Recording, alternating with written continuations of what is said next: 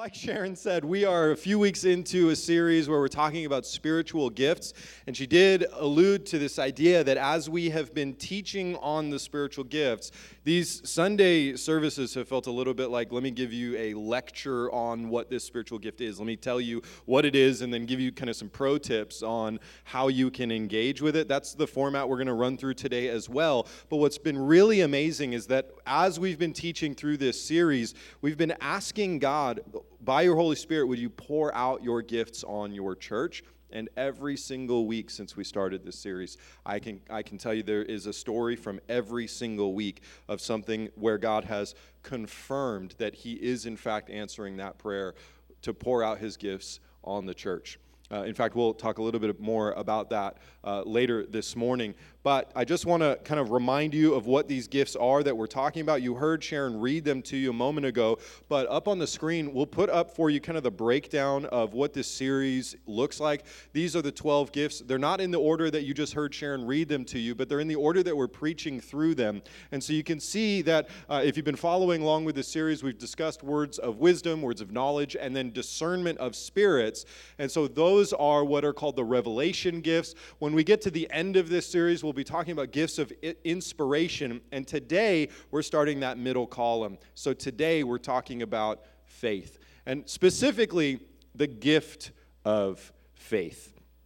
Now, this is a little bit why it's cool for friends of mine to send me text messages that say, get your hopes up when you're talking about the gift of faith. But this is what we're going to be starting today, looking at the power gifts. And let me just add a little bit of a caveat, point of clarity, just so that we don't get confused here. We talked about this early on when we started this series. When we call these power gifts, that doesn't mean that these are the gifts that give you superpowers. The spiritual gifts of God that He pours out on His people, they are for His people. So number one, you have to be a disciple of Jesus. Are you a Christian? Are you a follower of Jesus? So that is the first thing that would make you eligible. And then we believe that then the Holy Spirit was sent by Jesus to be poured out on the church. And so we call that those people who have received the Holy Spirit on their life, we call them Spirit-filled people. We call the process by which you become Spirit-filled the baptism of the Holy Spirit. So you're baptized in water, meaning you're fully immersed in water, is a metaphor for how you are then fully immersed in God as your King and Savior and Lord of your life. And you're also baptized with the Holy Spirit, meaning He fills your life, covers your life, leads your life. And so we are Spirit-filled people who are expectant that God is pouring out His gifts on Spirit-filled people in this church. And we're seeing stories about that happening. But today we're going to talk about faith. Now, the thing about faith is that if you look at the rest of these gifts, you can kind of see how they all seem tangible. I mean, we're going to talk about miracles and healing pretty soon. Like, you know what that is, right? Like, that's a tangible thing. But then you look at faith, and you almost begin to wonder, like, what is that? It feels kind of ethereal, and it feels almost like an idea or an emotion, like a feeling that you can have. And so what our job today is going to be is to talk a little bit about faith, because even though it feels in that list, like, does that one even really fit as a spiritual gift? We have to talk about what faith is, and then we have to talk about how the gift of faith is something other than just general faith. But first things first, I want to tell you this.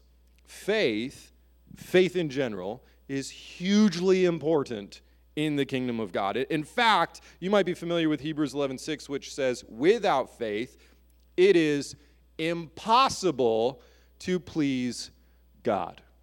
So without faith, and just for the record, and we'll talk a little bit about this, but I would say when we see that word, the author of Hebrews uses that word faith there, that's a reference to without faith in Jesus Christ as the Son of God, who is the only way to the Father, without what we would call Christian faith, it is impossible to please God.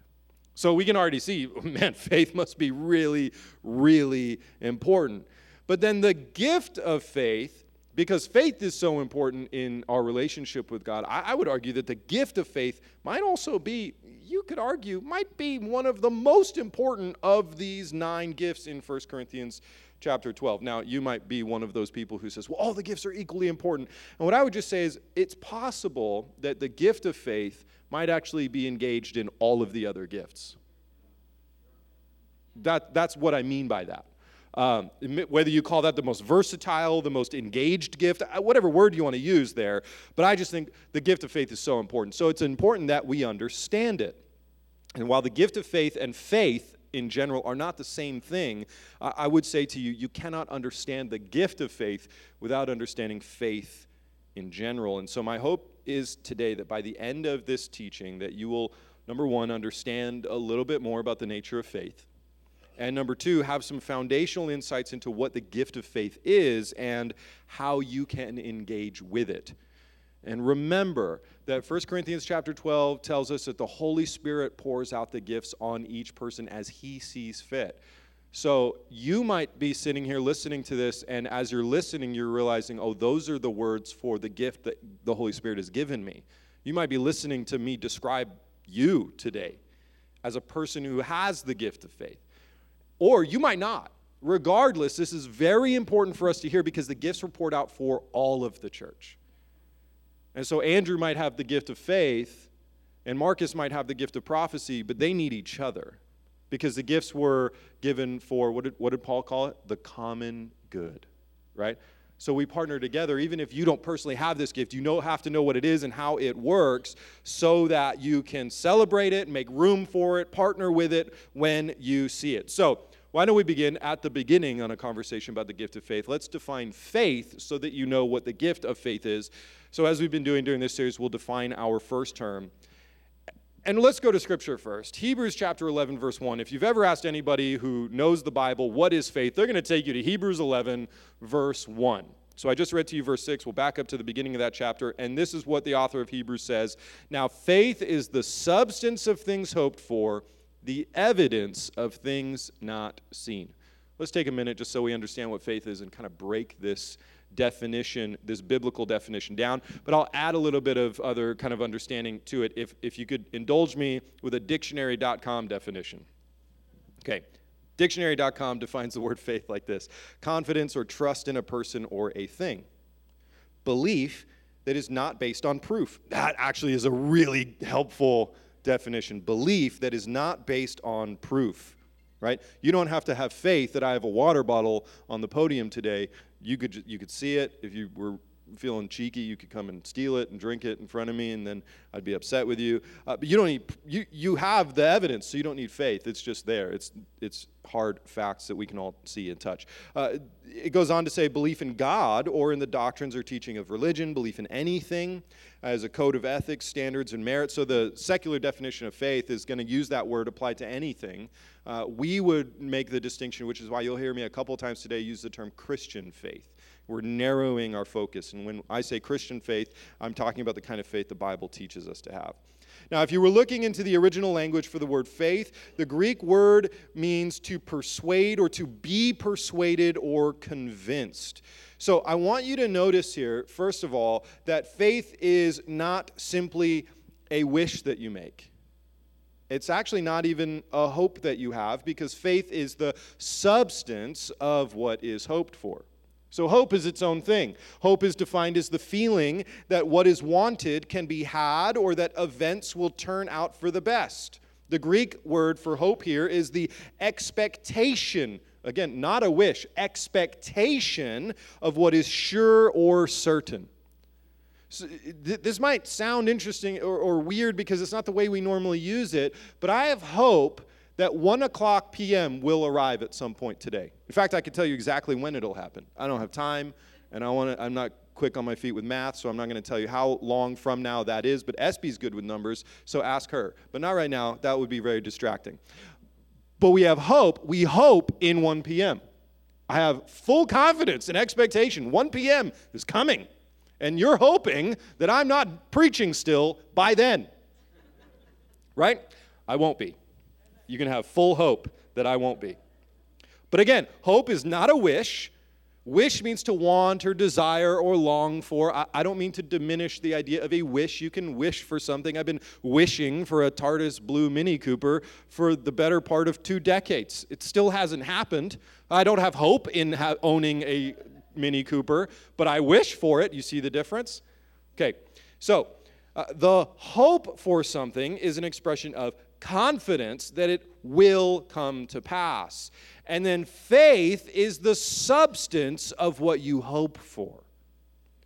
It's interesting that that word substance really means something. Like that really changes the idea of faith. So many people, if you ask them what faith is, they would just say, oh, well, faith is the way I worship God, or faith is that I'm a Christian. Faith is that I believe John 3:16. I think it's actually so much more than that, because faith is substance of what you hope for. Now, let me just clarify. We are in a Pentecostal church, so it's always important that we draw back to clarity on some of these things. Faith and being the substance of things hoped for does not mean that faith is already having what you hoped for. It doesn't mean I possess it. Again, I possess a water bottle. I don't hope for a water bottle. I don't have faith for a water bottle. I own a water bottle. Actually, to tell you the truth, I don't know where that water bottle came from. It was just sitting on the front row today, and it wasn't open, so I thought probably was for me. If I stole your water bottle on accident, I just felt like I needed to confess that now that I was using it as a sermon illustration. But faith is not possession of what is hoped for, because faith is also the evidence of things not seen, right? It's the evidence of things I cannot see. If all of that has just felt like a fire hose of words, let's boil that down to a bit of a definition, all right? We could say, therefore, with all of that having been said, faith is the conviction that leads to acting as if an outcome is certain despite not having already been accomplished. Let me read that to you again. Faith is the conviction that leads to acting as if an outcome is certain despite not already having been accomplished. It has to lead to something. What does my faith lead to? Doesn't lead to a conviction. It leads to action. Right? Faith doesn't lead to me being convinced of something. Faith actually leads to me doing something. So when somebody says to you, what does faith mean? And they say, I believe John 3:16, you go, that's the starting point of faith. The question that you would respond with would be, but what are you doing because you say you believe John 3:16? Right? For God so loved the world that he gave his only begotten Son, that whoever would believe in him would not experience death, but would experience life everlasting, eternal life, because of the love of God. The question is, if you really have faith, how has that changed you? How are you living different? It's a conviction that leads to the acting as if an outcome is certain. And what is the certain outcome that Christian faith leads us to act a certain way because we are convinced that something is coming in the future? It's the certain return of Jesus. This story has an end, and it ends with an exclamation mark. We win. We were just singing about it today. You're never going to let me down. I mean, that has a prophetic declaration, end times kind of implication. We definitely know how this story ends. This is what when we mean faith, we don't just mean we believe that something happened 2,000 years ago and it was neat. Yay, let's write songs about it. No, this is a life-changing event that has future implications. So we act as if that was real, and so will that be. Do you understand? This is what it looks like to live in faith. Christian faith, then, implies a conviction about something that you cannot otherwise see or accomplish on your own, and that conviction leads you to do something. I love what George Mueller once wrote. He said, faith does not operate in the realm of the possible. Faith begins where man's power ends. So again, you can't have faith in your ability to do something. We ask Kyle to come and play drums pretty regularly on a Sunday. I don't have faith in Kyle's drumming. I've seen him do it. Like I just heard it, experienced it. Depending on how close you were to the front, you felt it. When Chris plays drums, you definitely feel it. Kyle, we're always telling him, play harder. I have faith that you can play harder. One day I'll see it. Sorry. Sorry, Kyle. I didn't mean to throw you under the bus. I think here, actually, it's really important and helpful if we make a distinction between what you believe, what you're convicted about, and then understand that this is why we refer to, or why we made up the phrase, an act of faith. Have you ever heard somebody say that? I took a step of faith. Maybe you heard someone say a leap of faith. You ever heard an expression like that? So this is because faith in itself is not an action, but it leads to action, right? So faith is a step of faith, or it's a leap of faith. Have you ever seen that Indiana Jones movie? It's old now. This isn't a spoiler. It's been too long. If you're going to get mad at me that you haven't seen a spoiler, there's the Indiana Jones movie where he throws out the sand over the cavernous cliff thingy, and the sand just floats there because he had heard this legend of an invisible bridge, right? It was faith that convinced him there was a bridge there. He tested his faith, which you have permission to do. And then the step of faith is actually the action that proved that he really had faith, that there was a bridge there. Now, you go put your full weight on a bridge you cannot see. Yeah. I mean, I think we call that Christianity. But again, faith is its action. And if it is action, or if it leads to action, rather, if faith leads to action, couldn't you also say that faith is meaningless if it doesn't lead to action? You're nervous about agreeing with that, but James actually made that really, really clear. In James chapter 2, he said, "What good is it, my brothers and sisters, if someone claims to have faith?" I believe John 3:16. That's a great verse. I believe that. That's what it means for me to have faith. I just believe it. I mean, I do whatever else I want. Whenever else I want. I don't actually have to change my life in any way based on Scripture, but I believe the words. I believe them. I agree with them. They're good. I don't live according to them, but they're good. I know you don't ever do that or know anyone personally who does that, but some people struggle with this. Here's what James says. If someone claims to have faith but does not have works, can such faith save him? If a brother or sister is without clothes and lacks daily food, I love this illustration. If a brother or sister is without clothes and lacks daily food, and one of you says to them, "Go in peace, stay warm, and be well fed," but you don't give them what the body needs, what good is it? What good is it? It's not good at all. It's not helpful. Thank you for your kind words. I cannot eat them. James goes on. In the same way, faith, if it does not have works, is dead by itself. But someone will say, "You have faith and I have works." These are the people who go to the church and they say, "Oh, you wanted me to serve Jesus? You didn't want me to just sing to Jesus?" No, I don't do that religious stuff. I just have a personal, private relationship with God. I don't actually do anything with my faith. You have faith by works. I just have faith. James says, "Show me your faith without works, and I will show you faith by my works." What he's saying is you cannot actually argue that you have living faith unless you show how that has led you to do something as a result. And for some of you, just in case you're feeling like I'm really stepping on your toes, I just want you to understand, for some of you, showing up to church today is an act of faith, a step of faith. You're here. Well done. You've demonstrated an element of your faith. I believe that Christian community is good. I believe that church attendance is scriptural and that we should go and be a part and not neglect the gathering together of the saints as some people do, and all the more as we see the day of the Lord approaching. I believe this is important, so I showed up today. Regardless of all of the things that I was feeling, I'm here. I sang the song. I prayed the prayers. I'm listening to the sermon right now. I'm here. This is an act of faith. Good job. But if this is your only act of faith, be careful. Maybe I would just go so far as to say, not just be careful, come alive. If faith is substance, remember Hebrews 11:1 says faith is the substance of things hoped for.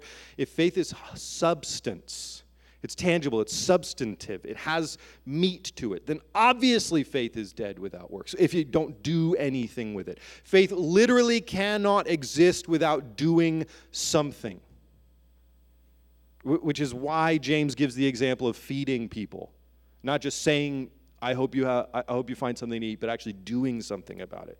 And then I would go so far as to say this: if your belief in God doesn't drive you to work, James would teach us that you don't have faith. You may have religious practices, you may have a family legacy conviction that you feel really guilty about not engaging in your parents' religion, but you probably don't actually have faith in Jesus if it doesn't drive you to do something. The classic example of faith that is tangible, that I can show you, is one that you are all practicing right now in this moment. Marcus, help me with this chair, man. Thank you. Yeah, right there. That's good. That's good. You can let it go. Do you have faith that this will hold up my weight? Be kind. Thank you. Look, this is the teaching. Faith is all of us together. We believe, we expect, we have confidence, conviction that when I sit down on this chair, make sure it's close enough, when I sit down on this chair, that it will hold me up. This is the act of faith. This proves my faith. I could stand here all along and go, yeah, that's a good chair. Marcus moved it. I wiggled it a little bit and couldn't get it unhooked, but Marcus really moved it. He kind of held it here. It's like a real actual thing. It's not a hologram. It actually exists in the world. It seems kind of sturdy. Yeah, look, like that is the act of faith, though. This is the step of faith, right? And if your religion told you I'm not allowed to do what I'm doing right now, just take a breath. It's just a chair. It is okay. This is faith. Everybody take a breath.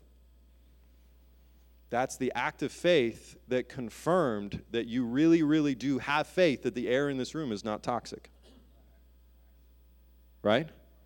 When you jump into a pool, hopefully you get an opportunity to do that at some point this summer. When you submerge your head underwater and you do not take in a breath, that's the act of faith that says, I believe if I draw in breath right now, I will die.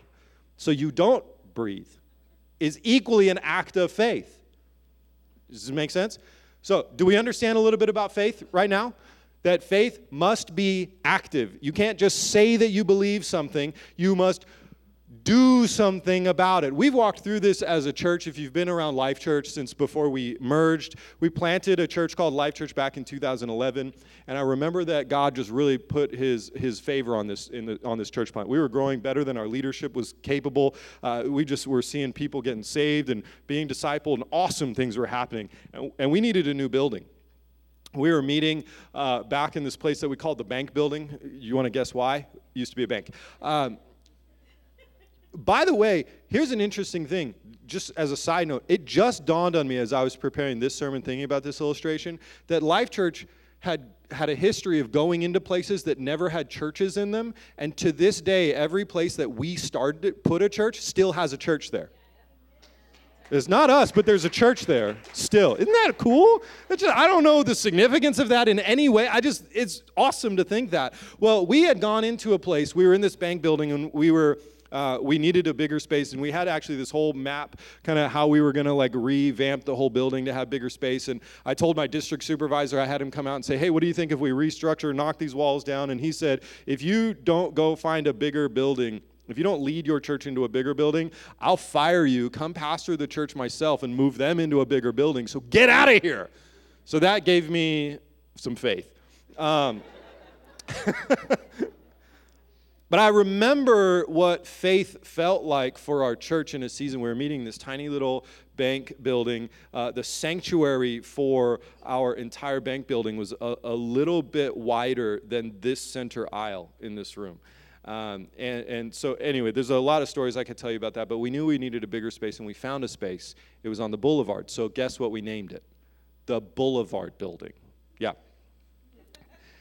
we asked the city if we would be able to move our church into it, and we were told very clearly, absolutely not, because if you know anything about city zoning, there's certain things that buildings in certain areas of the cities are allowed to be used for, and they actually had an ordinance in there that actually said churches were not on the list to be eligible to be used in any of the buildings in the downtown Boulevard area, because they had done this beautiful remodel, and we just felt like God had told us, plant this church right here in the heart of the city. And so we started asking around, and they said, don't even legally apply for it. Don't ask to rent it at all. It would just be impossible. The city will never let you do it. And I felt a conviction that the Lord had said, nope, this is your building. And so I took a risk, and I told our core team, and then we began to tell some other people, and we began to just get a sense. What do you think about this building? We really feel like God has told us that this is our space. And every single person that I told who was a part of our church that I said, I think God's leading us into this building, every single one of them said, I absolutely affirm that. I think that you're hearing the Lord. God is leading us into this building. And so we have a problem. God's leading us into a place we're not allowed to go.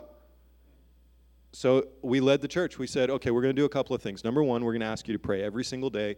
And we gave a prayer. We said, post this up on your fridge, pray this with us every single day, and ask God to make a way for that building to be ours. And then on several Sundays, we're going to leave church after service. We're going to drive over. We're just going to walk around the building. I mean, we went Old Testament on that thing, right? We're just going to walk around the building until it's ours. I remember one night I actually got up out of bed. I don't even know if Sharon knew that I left the house. I just got up out of bed. It was like middle of the night. I drove out to the building, and I just walked, and I'm praying in tongues, walking up and down the street.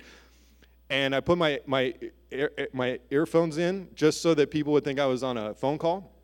I didn't want to get arrested in the middle of the night. And so I remember walking up and down the street just praying and just declaring, God, you said this was going to be our building. You're going to make a way. And there was a young man who was walking down the street, and he crossed the street and was like, I don't want to have anything to do with this guy. So we were scaring people in the spirit, I guess. I hope that guy met Jesus at some point. But we were praying for the building, and all the while we're applying for permits that the city's telling us we're never going to get.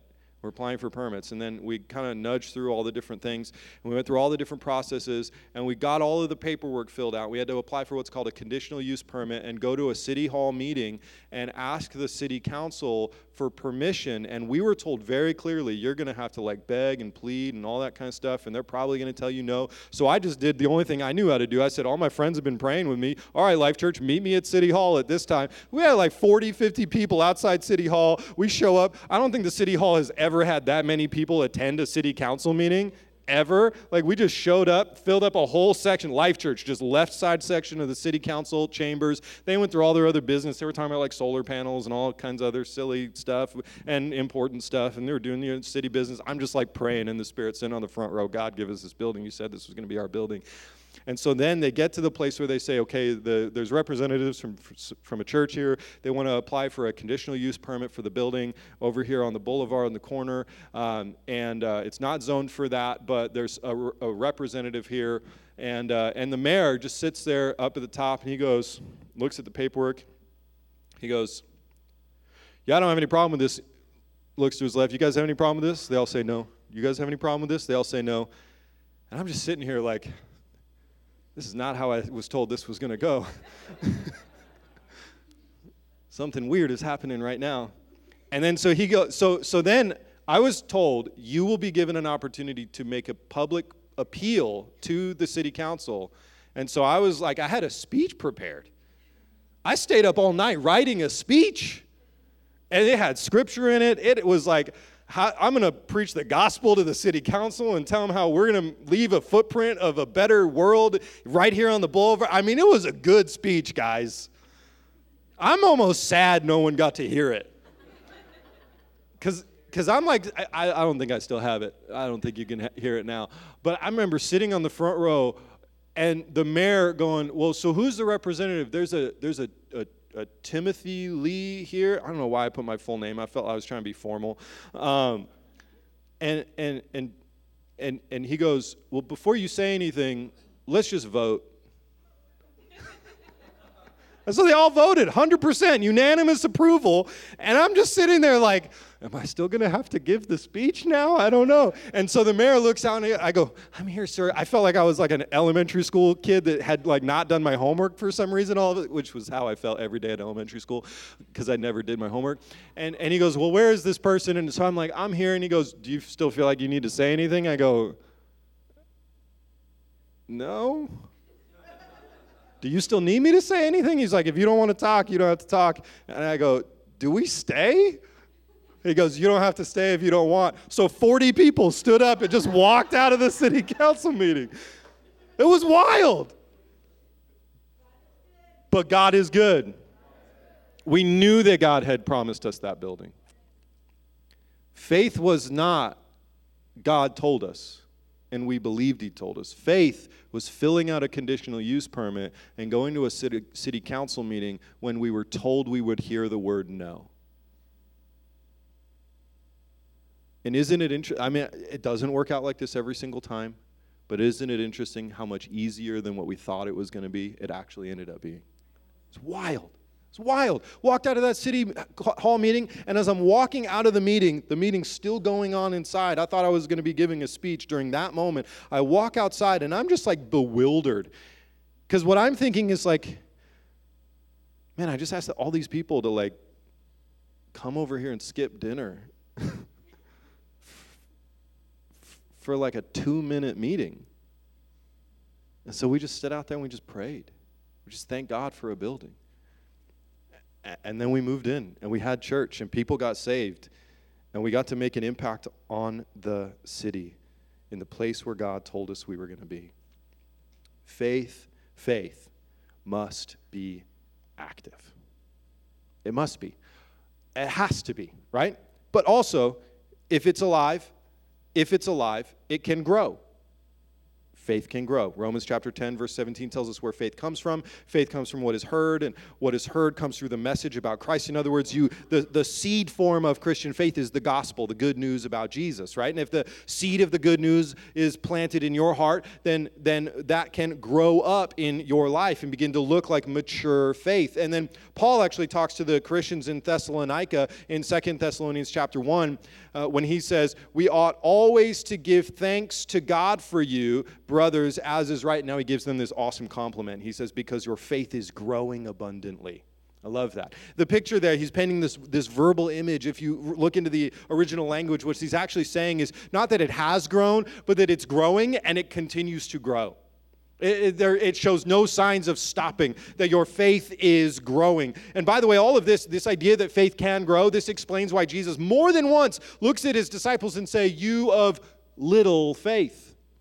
Which is a statement I never want to hear Jesus say to me, but I confess that I have heard him say to me before. In moments where my faith has felt small and frail and insignificant and like it can't do anything.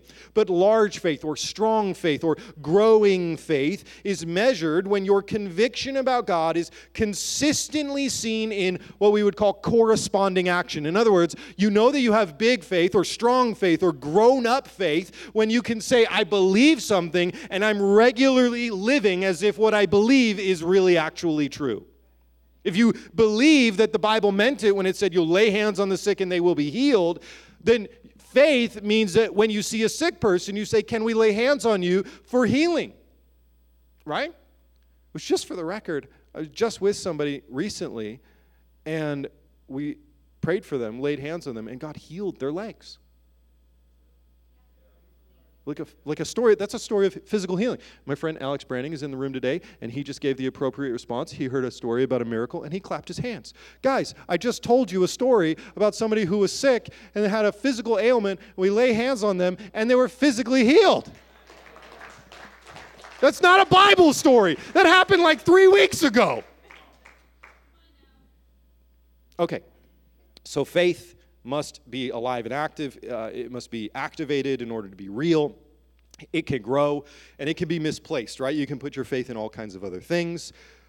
Misplaced faith is when you put your faith in something that's fickle, that will ultimately fail, eventually not give its promise, not do what it said that it would do, and then that would lead you to what would be called a crisis of faith because you put your hope in something that failed you. Our hope is that one day God would say about our faith what was able to be said about the people of Israel in Joshua chapter 21, where it said, "None of the good promises of the Lord that the Lord had made to the house of Israel failed."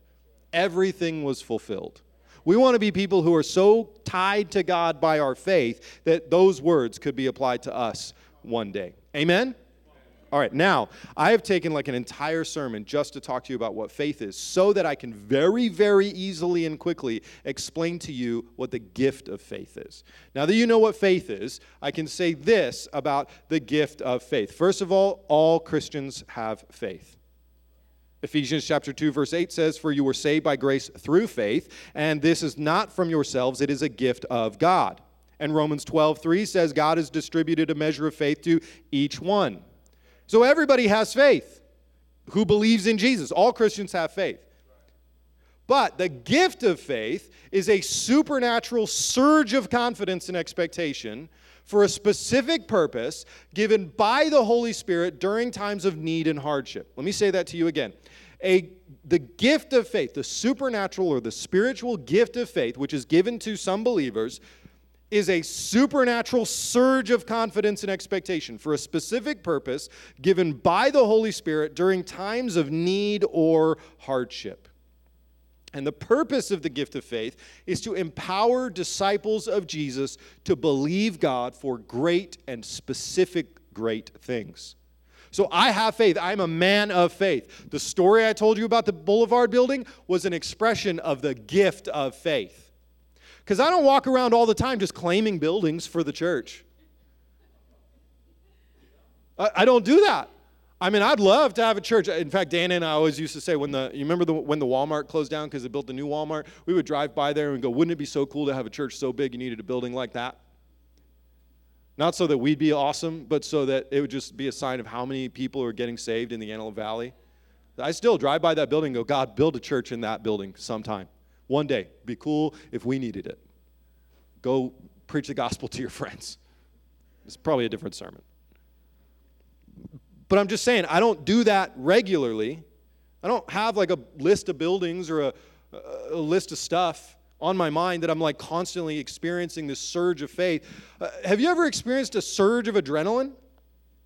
I've heard stories of people who have had a surge of adrenaline who can lift things suddenly that they otherwise can't physically lift. Now, apply that to your spiritual faith, to your faith life.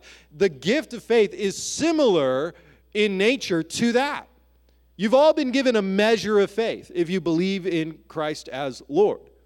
The gift of faith is when you have a supernatural surge of faith. Now, I have a lot of other things that I want to say to you today, and I do not have time to tell most of them to you.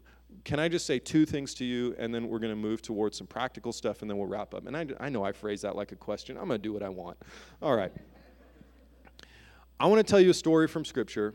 And I want to tell you something that my now district supervisor and friend of mine said to me on the phone just this week as we were talking.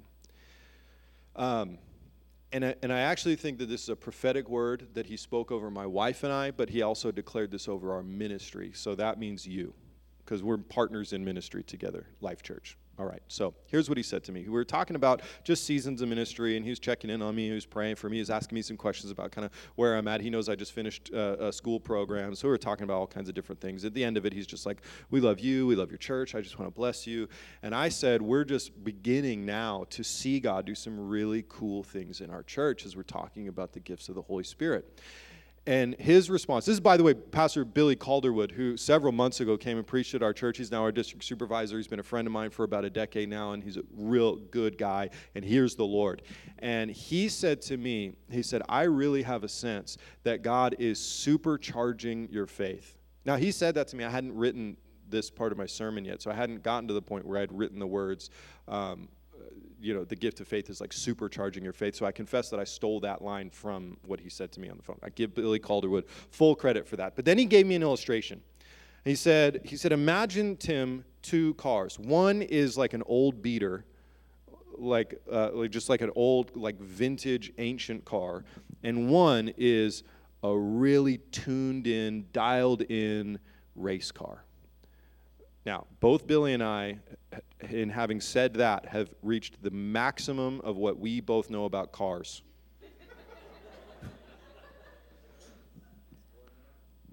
But he said, but I do understand this, and this was the image that he felt like the Lord was given to me and my wife and to our ministry, which is you, is that there is, he said, there is if you put nitrous, which is, if you've seen the Fast and the Furious movies, the nitrous is it's the stuff that makes the car go faster.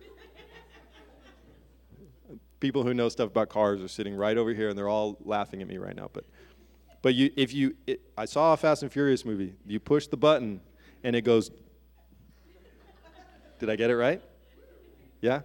Parker's like, yeah, that's terrible, but close. Now, here's what Billy said.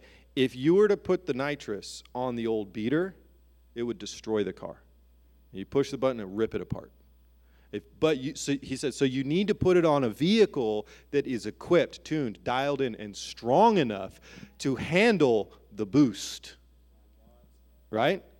Okay, so the word that he gave to us was, your ministry looks more like the dialed-in car than you think that it does.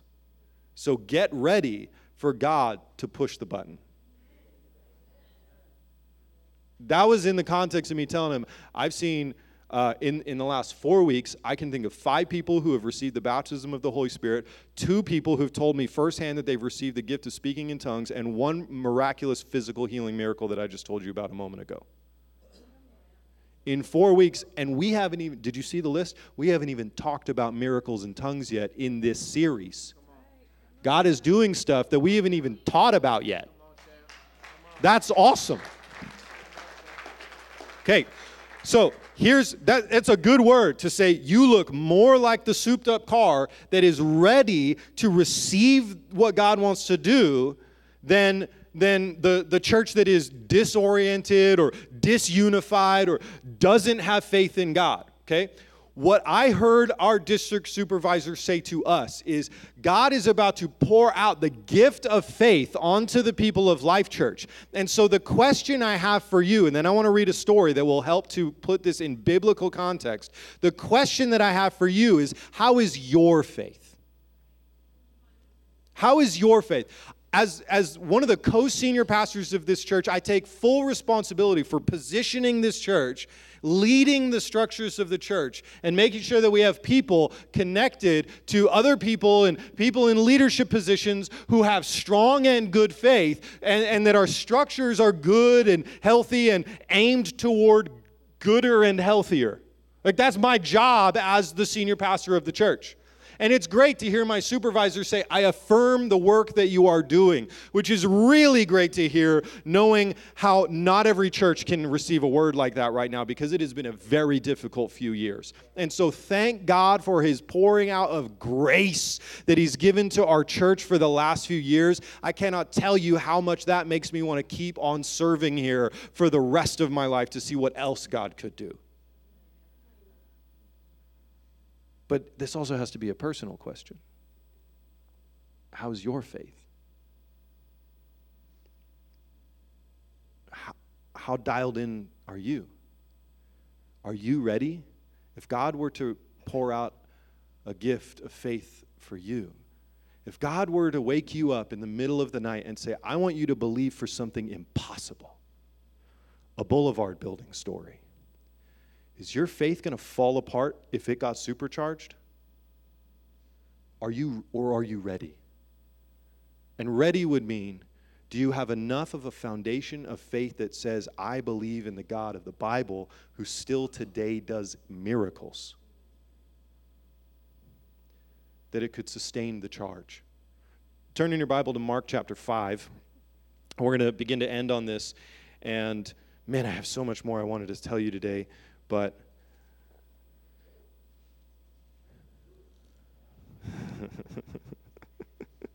someone is egging me on.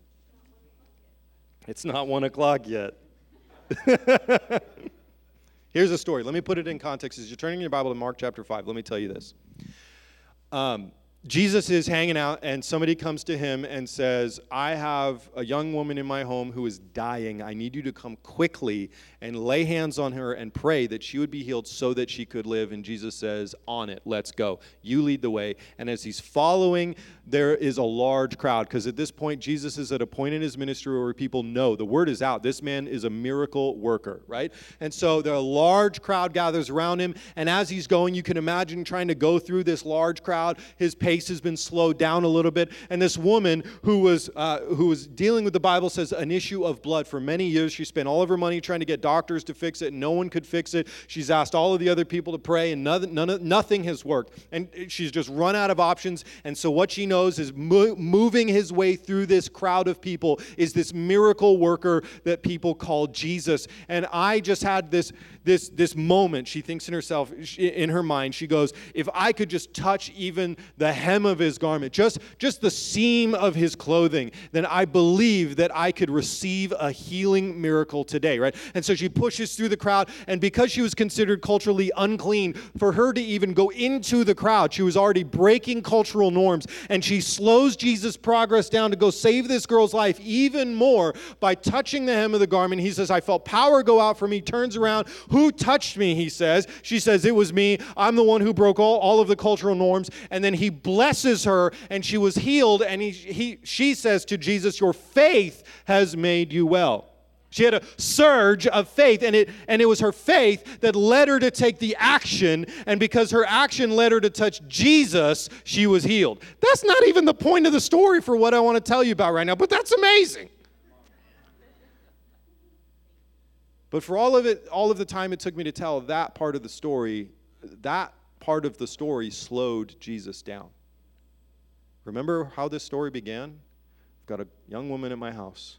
She's dying. Come quick. Okay, let's go. You lead the way. Time out. I'm healing a person. While all of this is happening, one of the servants from the man's house comes and says, she's dead. Tell the master he doesn't need to come.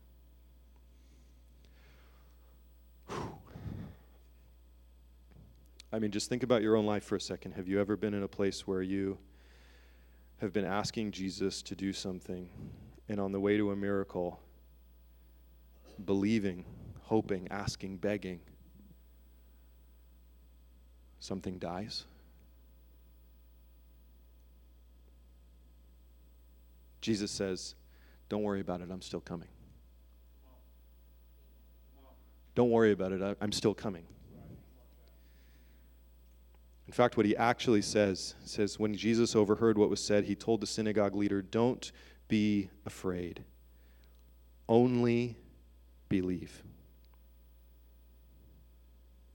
So he pulls in his inner circle, Peter, James, John, James's brother. They come to the leader's house, and they saw a commotion, people weeping and wailing loudly. And this is Mark chapter 5, verse 39. He went in and he said to them, why are you making a commotion and weeping? The child is not dead, but asleep.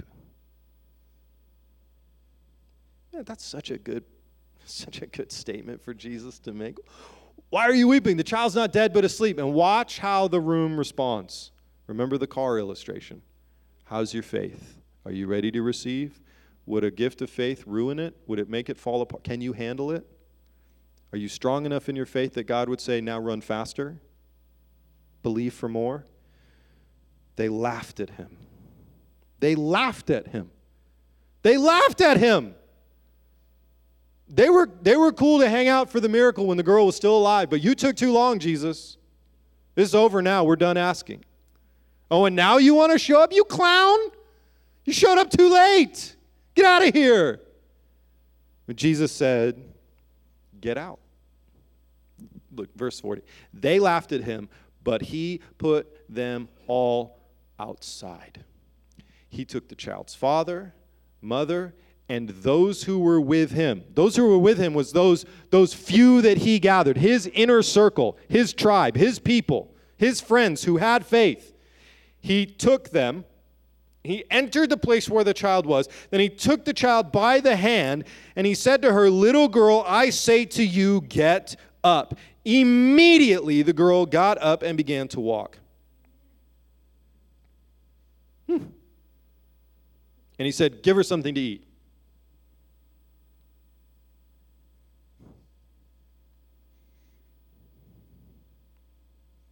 Which, by the way, I think is actually just like evidence. She's not a ghost. This is real. Feed her, act of faith. Agree with the miracle. On a strictly spiritual side note, I would say if you are one of those people that God said to you, I'm reviving your spirit today. Remember during praise and worship that God was saying that? I'm calling for your spiritual revival. And I said at the end of that moment, begin to act like you're alive. This would be where Jesus would say, give them something to eat. Act like a hungry person. You know, the best way that you can stay spiritually alive is eat. Just like the best way you can stay spiritually or physically alive is to eat. Right? So you might have gotten into the mess that needed the prayer that you needed this morning because you hadn't been reading your word. You haven't been spending time with God. You haven't been praying. How is your faith? The gift of faith is poured out on those who the Holy Spirit wills, and I firmly believe that He will not ask you to do something supernaturally charged with the gift of faith if your regular faith is super weak. So how is your faith? Do you believe in Jesus? And I want to make this practical for you in a sense that I want to give you like some tips on how you can engage in the gift of faith if you have it, and what you can do as we're beginning to wrap up. Then I want to tell you something that we should all be doing, and then we're going to pray. That's how we're going to end the rest of our time together today. And then I might have to circle back around and preach the rest of my sermon because I skipped like 75% of my notes just to get to where we are at today. I really just feel like God is leading us to a moment where He wants us to pray. Okay? If you are engaging the gift of faith, if you believe you have the gift of faith, like in a moment you feel like, man, I feel a supercharging of my conviction to be able to believe God for something. Maybe you're just in a season of that or in a moment of that. The first thing that you do, these are 5 basic tips. Number 1, check what you have faith for with the Word of God. We've been saying this every single week. God will never tell you to do something or believe for something or act on something that doesn't agree with Scripture. Okay, number 2, ask God to lead your actions in response to your faith. In other words, don't just say you believe for something. Ask God to show you what to do because you believe for something. Number 3, recruit people of faith to partner with you in prayer and action. Notice how Jesus he didn't even grab all the 12, just 3, right? Just 3. Oh, I'm going to grab Peter because when I tell him to do crazy stuff, he believes for crazy stuff. Peter, come with me. We're about to see a girl raised from the dead. And Peter's like, I'm all about that, Jesus. Right? Get the ones who have big faith already. Recruit your friends to partner and pray with you in action and in prayer. Number 4, do whatever radical thing God leads you to do, even if you end up with a modern-day raise a girl from the dead kind of story or a boulevard building story where you do something that everybody else says you cannot do, but God told you to do it and it agrees with Scripture, then do the thing. Pray the prayer. Say the words, share the story, lay hands on the sick. And number 5, keep your faith in God, not on the outcome. Keep your faith in God, not on the outcome.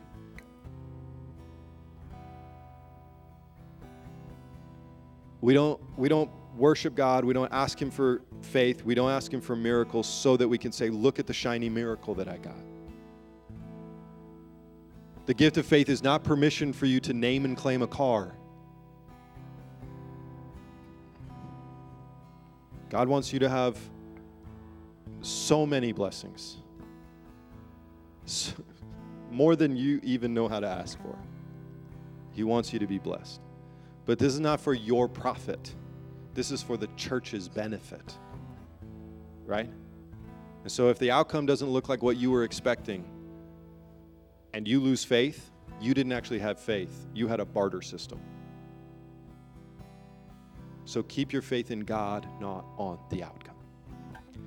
And I would just then also say this, thinking back to the story about Jesus, a final thought here. How we respond to the gift of faith in other people often determines whether or not we get to see the miraculous thing or if we just hear about it on the back end. I was saying to our church prayer group this morning before service, I shared briefly this story from Mark chapter 6, and I said to them, we are already seeing miracles. Do you want to be in the room? How's your faith, Life Church? Because I'm telling you, you're currently attending a church where miracles are happening.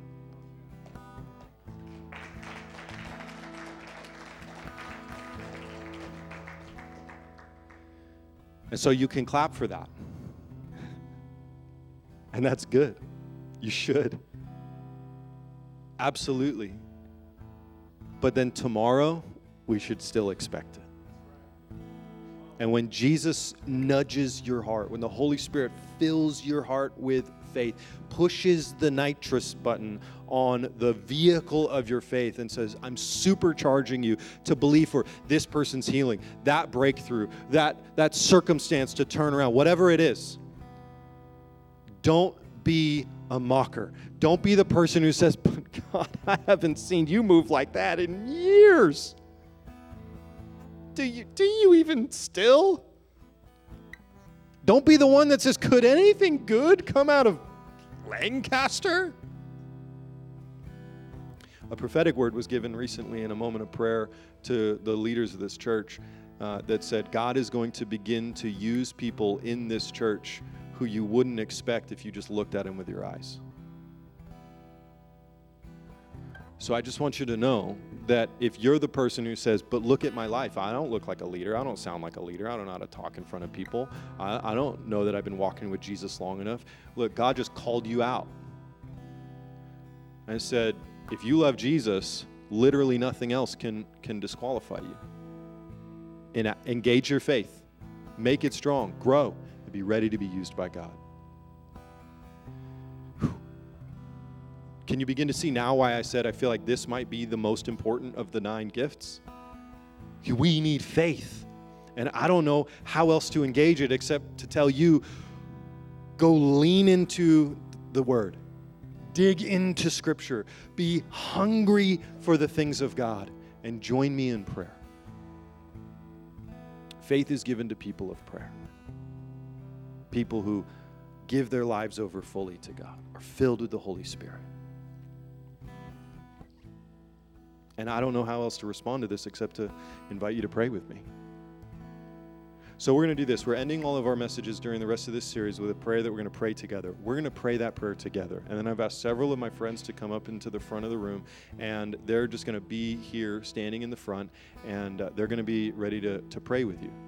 And in fact, just as I'm looking around the room, I'm going to ask a couple of people who I'm pointing at right now, Mary Lou, will you come as well and just be a person who would receive people for prayer? Don, why don't you come up now?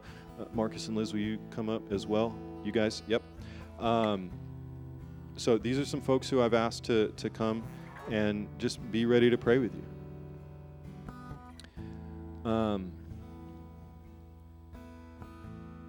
Here's what I'm going to invite you to come and pray with them about.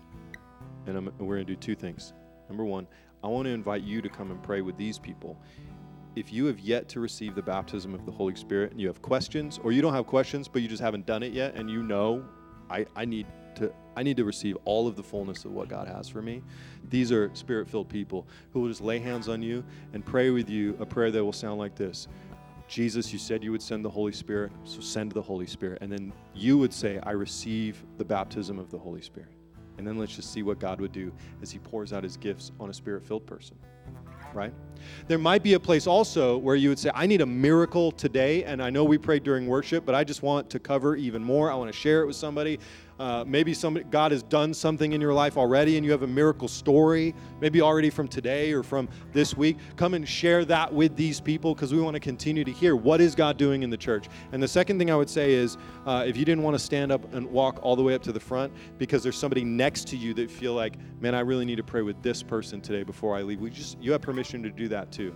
just turn and pray with your neighbors for anything that you want to pray with your neighbors about as well, because you don't actually need a person who is standing in front of a room to pray for you. You can pray with each other as well. But these folks are here to receive you, to pray with you as well. But let's end our service together today by praying this prayer as well. So I'm going to invite you, if you're able, to stand to your feet, to pray this prayer with me as we've been ending our services or our series.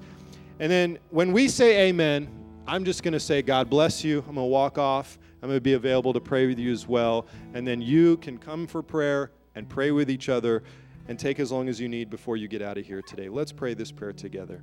Father, Son, and Holy Spirit, we thank you for your love and for the gifts you pour out on your church. As we pursue the fullness of your presence and power, use us to be a gift to each other and also to those outside of your church. Be honored in and through our lives. We pray this in the matchless name of Jesus. Amen.